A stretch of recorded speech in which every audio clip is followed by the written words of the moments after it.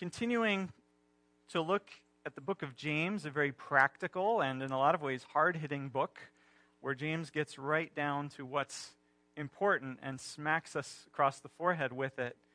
We're in chapter 2. We're looking at verses 1 to 13.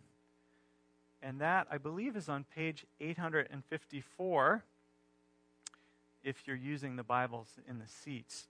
As we start this morning, I need a couple volunteers to play a little game up here. Can I have a couple volunteers? I see one in the back. Come on up, Liz. And we need someone else. David. And I could actually use a helper. Do you want to come up and be a helper? You have the best job of all. All right, so let's see. We'll put David right here, and we'll put Liz down there. And what you're going to do, some of these might wind up rolling around. These are gumballs. And if any roll on the floor, do you think you could find them and pick them up? And just here, you could stick them in here. All right? So that'll be your job as we get started here. So this is the game of life. And these gumballs are the food and the wealth and the money that you need to live. And so your job is to get what you can because you need it to survive. But not to get it illegally. So there's some rules to this economy because we want to make this as fair as possible. So what's going to happen is I'm going to drop these in the middle for you, right in the middle, so that would be fair. And you can't move or bump the table. Please stay seated. Please don't reach over the center line because that wouldn't be fair. You can only use one hand, and you can't block the center so that the other person can't get any. Any that roll off the table belong to you, even if it rolls on the floor. So if it rolls off this side, it belongs to you. If it rolls off this side, it belongs to you. Okay? All right, so let's see how this goes, and you can help us if any fall on the floor. All right, you ready? Everyone can reach the center? You get your hands out there. You're going to want to grab these. But I'm only using one hand? One hand, right, sorry. Good, you listen well. Oops. All right.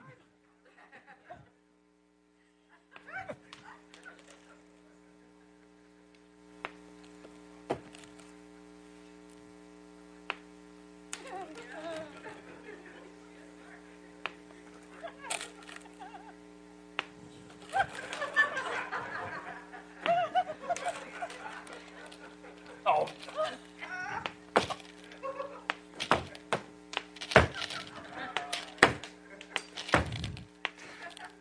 All right, thanks, guys. Give them a hand. You can keep them if you want, or thank you. You can see me out. You can ask your parents if you can have any, and if they do, you could see me afterwards if they say it's okay. Okay, thank you for your help.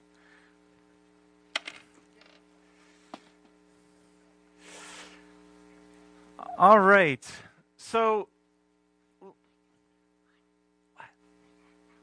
okay. Found another one.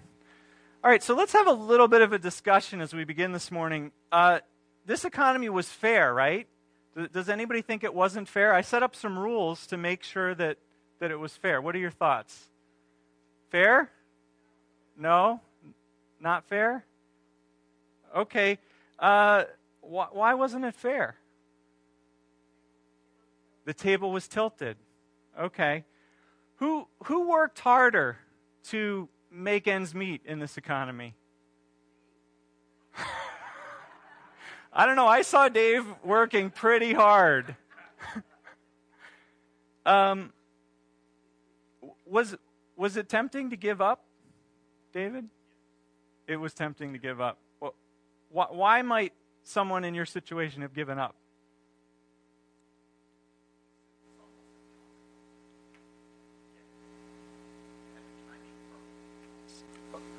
Okay, it was really hard, almost impossibility to get anything from this economy.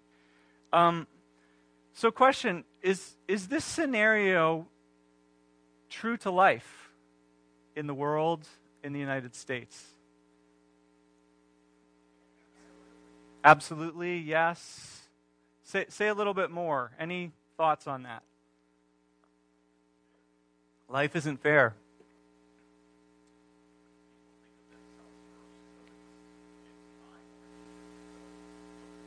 So we live in an I-oriented world where people think of themselves first. It's not a level playing field.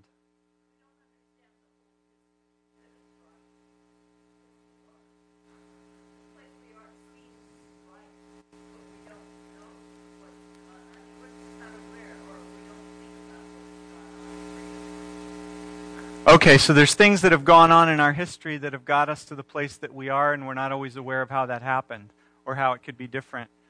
I'm not going to put that in my pocket. It'll get all sticky.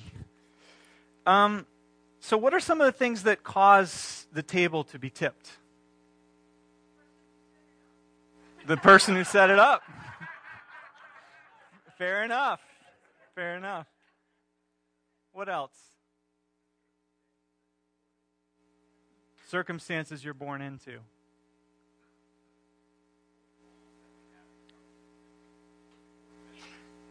Rules for government or business. Personal agility, resilience. Luck. Besides money, what are some other ways that some get more than others? Health, better health. Education. Character. Inheritance. Cheating. Some are better cheaters than others. And who does society tend to honor and celebrate? The rich or the poor? The rich. Interesting. Well, as we look at today's passage, what we need to realize is that James is addressing a society where the table is very tipped and there's systematic injustice. And part of what James wants to do in this letter that we're looking at as he addresses the communities of those who follow Jesus is to give them a vision of how they're to live in such a world, to live out their faith as they relate both to the haves and to the have-nots. Look at some of the things James has to say if we take the whole letter as a whole, which give us a sense of the economic situation in James's day. First, chapter 1, verses 9 to 11. Believers in humble circumstances ought to take pride in their high position, right, David? You were up here in the high position. But the rich should take pride in their humiliation. The rich will fade away even while they go about their business, James says. So right here, James introduces the economic disparity of his day. And notice that he clearly sides with the poor, warning the rich that they're not long for this world. And James will elaborate later on God's judgment that's coming on them. Then in verse 27, we saw last Sunday, James tells Jesus' followers how they're to respond to, or how they're to respond when they see the results of economic inequality. And James singles out those who are most seriously impacted by the unjust economy of his day, the orphan and the widow. He says in verse 27, chapter 1, religion that God our Father accepts as pure and faultless is this, to look after orphans and widows in their distress. Why the orphan and the widow? Well, because in that society which was patriarchal, only men could inherit, and only men could take a matter to court. And so if you were a widow, having no husband, if you were an orphan, having no father, you were almost destined to poverty. And you could easily be oppressed because who did you have to stand up for you? The table was seriously tipped against you. So James says this is the religion that God our Father accepts as pure and faultless, to look after orphans and widows in their distress. Then James adds in verse 6 of our passage this morning, is it not the rich who are exploiting you? Are they not the ones who are dragging you into court? Are they not the ones who are blaspheming the noble name of him to whom you belong? So here we see direct evidence of the economic injustice in James' day. The rich have great power, they have access to law courts and to lawyers, and the poor do not. Also, the economy was largely agricultural at the time, and we know from history that a few handful of the aristocratic elite owned most of the land in that day. And so most people were poor. They worked on the plantations of the rich for a meager wage, which they couldn't control. They weren't unionized. They had no savings, no investments, no cushion to help them against hard times, and there was no public assistance that they could fall back on. If the rich wanted to cheat you or not pay you what you deserved, what were you going to do about it? Not very much. Then listen to chapter 5, starting in verse 1. James takes on the rich landowners full on now. He says, "Now listen, you rich people, weep and wail because of the misery that is coming on you. Your wealth has rotted. The moths have eaten your clothes. Your gold and silver are corroded. Their corrosion will testify against you and eat your flesh like fire. You have hoarded wealth in the last days. Look, the wages you failed to pay the workers who mowed your fields are crying out against you. You have condemned and murdered the innocent one who was not opposing you." Are you getting a sense of who James is siding with here? In his whole letter, he doesn't have a single nice thing to say about the rich. For James, rich is basically a dirty word. It's almost an equivalent for evil. Which makes it interesting to notice that in our passage, when James describes this well-dressed man who comes into the meeting of Jesus' followers, James avoids calling him rich. James calls the ragged man a poor man, but he doesn't call the well-dressed man rich. Maybe James is withholding judgment on whether this well-dressed man who comes into God's family is going to turn out to be evil or not. After all, he's come to join the followers of Jesus. Maybe he, like Zacchaeus in the gospel stories, is repenting and wants to change.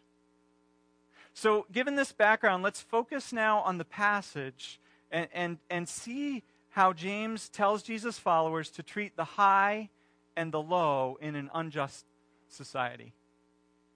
There are 5 other things that we need to know in order to understand this passage, and so I'm just going to quickly mention them. First, in that culture that James is addressing, people were not actually chasing money. They were chasing honor. Most ancient cultures were shame and honor-based cultures. Notice the shame and honor language in our passage. Verse 1, believers in our glorious Lord Jesus Christ. Glorious is an honor word in that culture. Verse 3, if you show special attention, that's an honor act. Verse 6, you have dishonored the poor. Verse 7, blaspheming the noble name, again, an act of dishonor. What people in James's culture valued most highly, what they valued most highly was not money, but honor, notoriety, glory, and respect in the eyes of their community. And so those who had money used their money to acquire honor.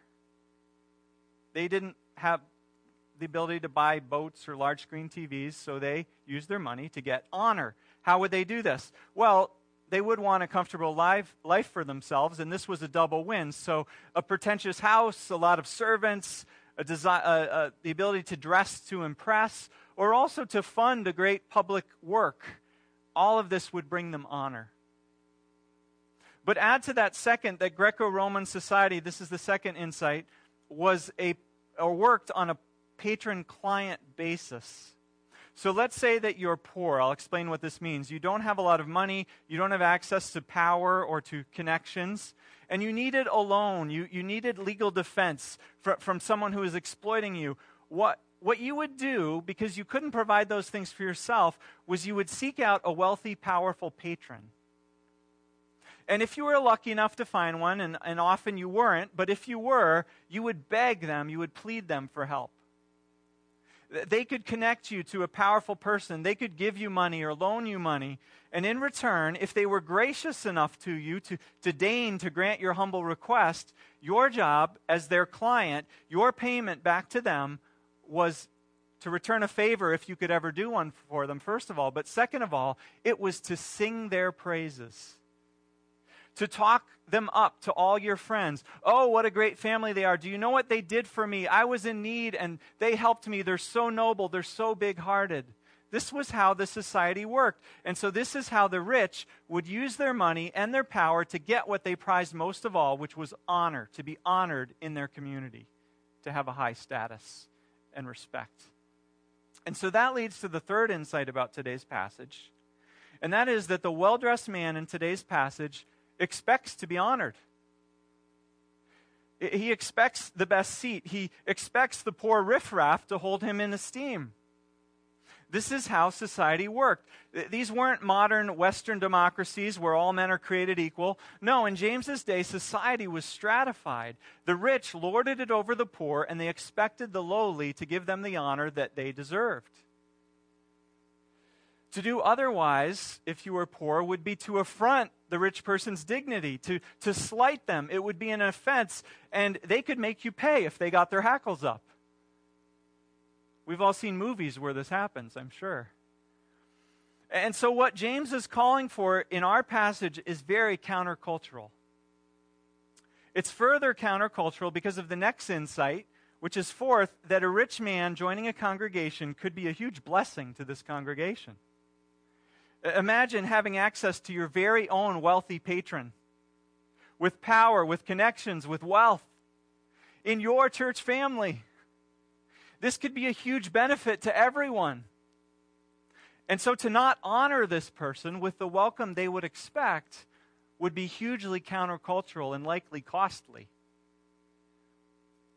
And then finally, the fifth insight about this passage, and that is that we don't know what kind of meeting James is referring to here when he says in verse 2, suppose a man comes into your meeting. What kind of meeting? The Greek word translated meeting here is synagogos, as in synagogue, a Jewish house of worship.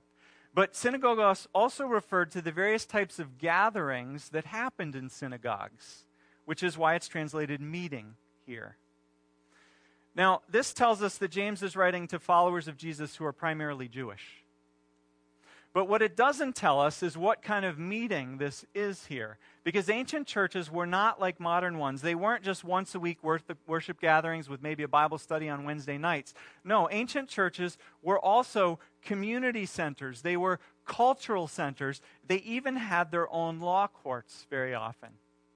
If you had a legal matter to settle with others in your religious community, very often you wouldn't go to the public courts.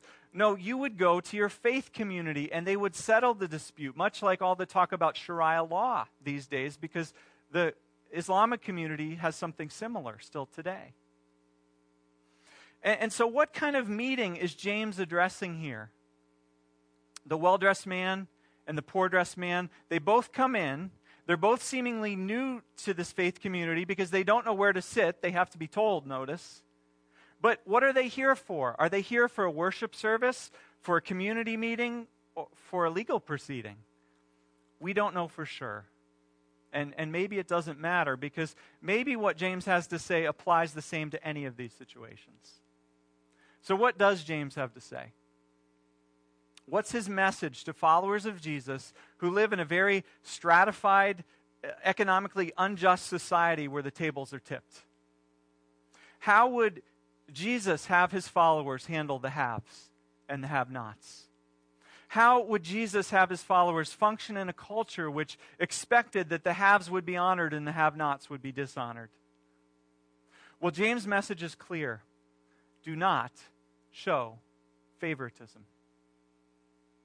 Do not give the well-dressed man honor, and do not treat the poor man in a way which would dishonor him. In other words, the currency of the well-dressed man is not to be honored in Jesus' establishments. Among Jesus' followers, wealth, impressive wardrobes, power, all that goes along with that are not valid currency. They are not legal tender. They cannot be used to purchase honor or standing.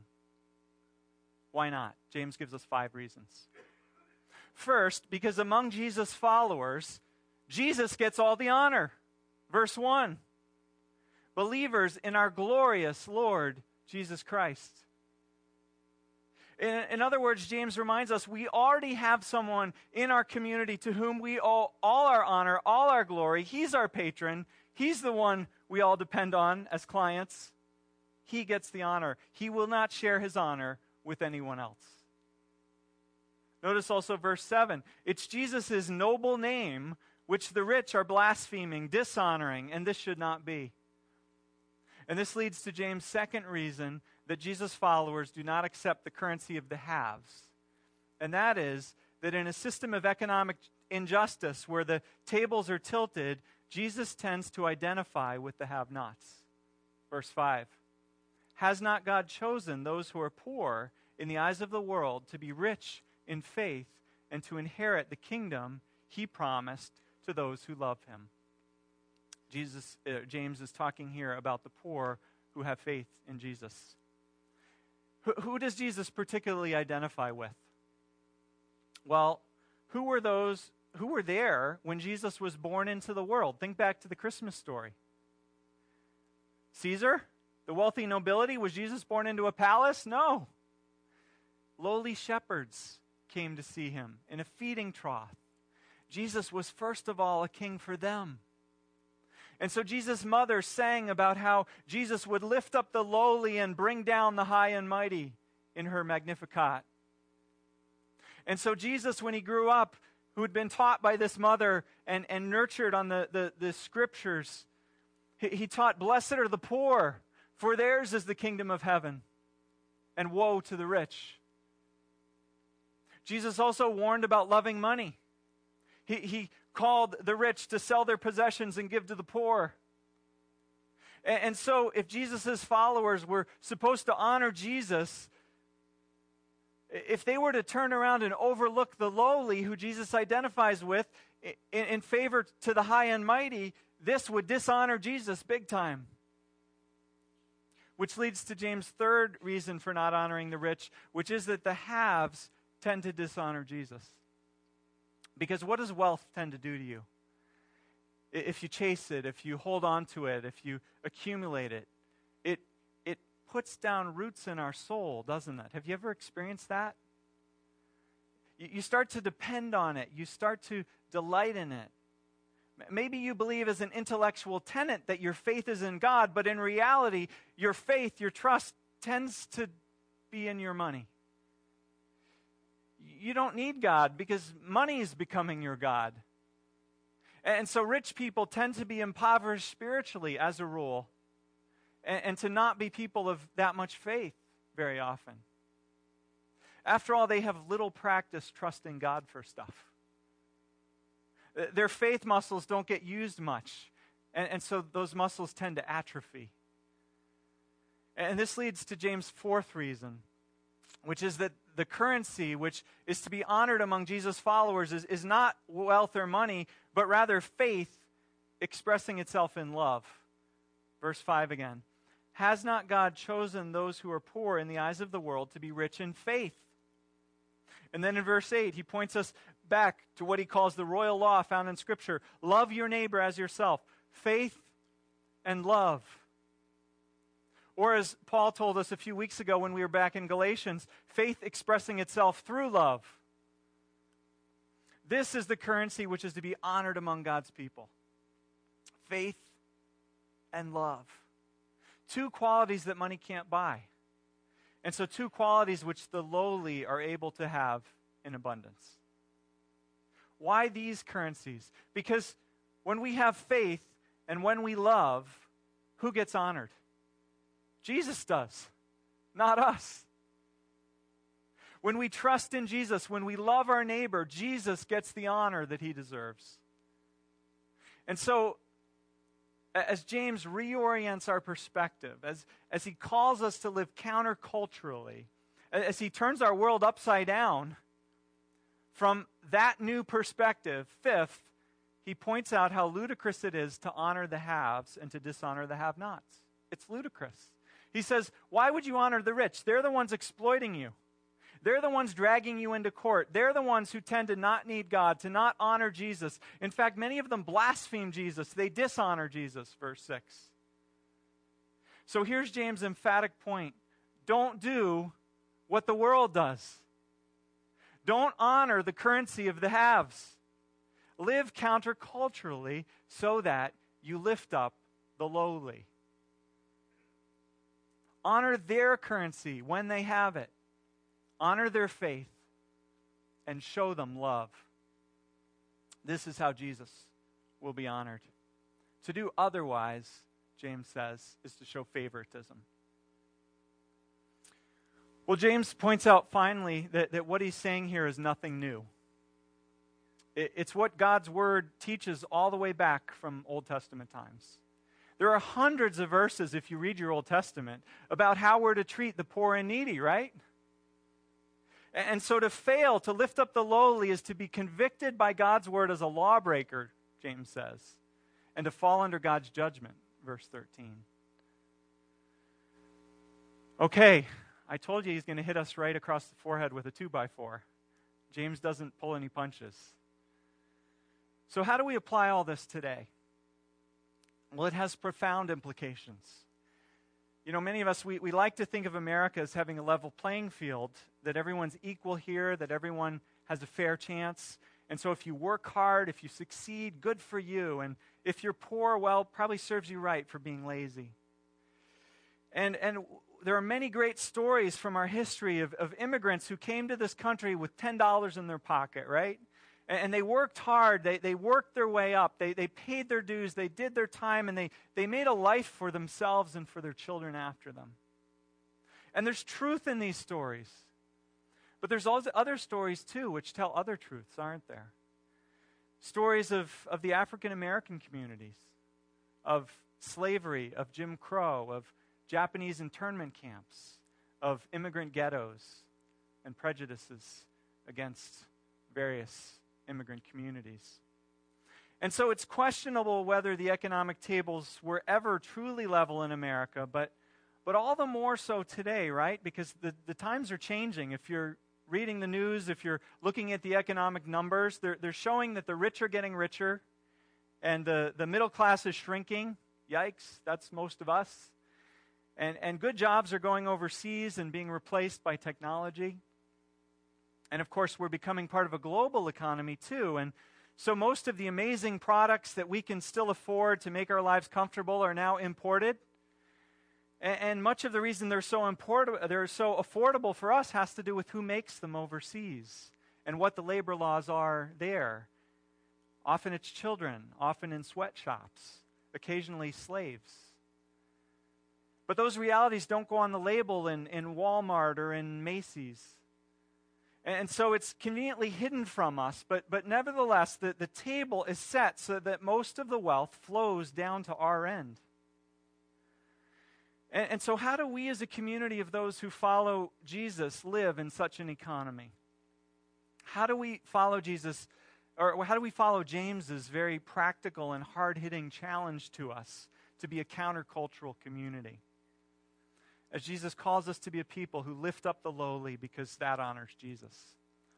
How do we do that today? Well, there are many ways, and the applications are going to be unique. They're going to be different for different ones of us, depending on your lifestyle, depending on your line of work, your career, who you interact with, who comes across your path. There are many ways to lift up the lowly. And we need to be creative about how we do this, and to let God show us, to let God's Spirit lead us, both individually and as groups of people. But the first question is, are we willing? Are we willing? Are we willing to acknowledge first that the playing field is not always level? And second, that Jesus cares a lot about this. He cares a lot about the people who are affected by this. And in fact, that Jesus desires to lift up the lowly. And what about us as a church community? I'll just close with one specific application, because the immediate specific scenario that James gives us here is when someone new comes to visit or to join our community. How do we treat them? You know, it's an easy temptation when you know maybe a doctor or a lawyer comes to church to think before you've even, thought about your thoughts, ooh, they'll be good givers. That they'll help our budget. Let's welcome, hi, nice to meet you. But do we notice those who come in just as much who don't have that kind of money, that kind of status? Maybe they don't have leadership skills. Maybe they don't have their lives together. Maybe they're not beautiful. Maybe they're not talented. Maybe they're not athletic or fit. Maybe they're quiet or shy or socially awkward. Do we notice them? Do we ever conclude about everyone or anyone, oh, I'm not sure they're our type of people? Instead of doing what Jesus challenges us to do here, which is to lift them up. What James challenges us to do here. James got it from Jesus, by the way. As far as we can tell, he was Jesus' brother. We have to let James challenge our natural instincts here, the instincts that we learn in the surrounding world. Because the real question is not whether anyone who walks through these doors is our type of people. The real question is, are they Jesus' type of people? Right? We're Jesus' church. And often it's the haves whom Jesus has the hardest time working with, while it's the lowly whom Jesus has a special place in his heart and in his kingdom for. So let's make sure we join Jesus in lifting up the lowly. Amen.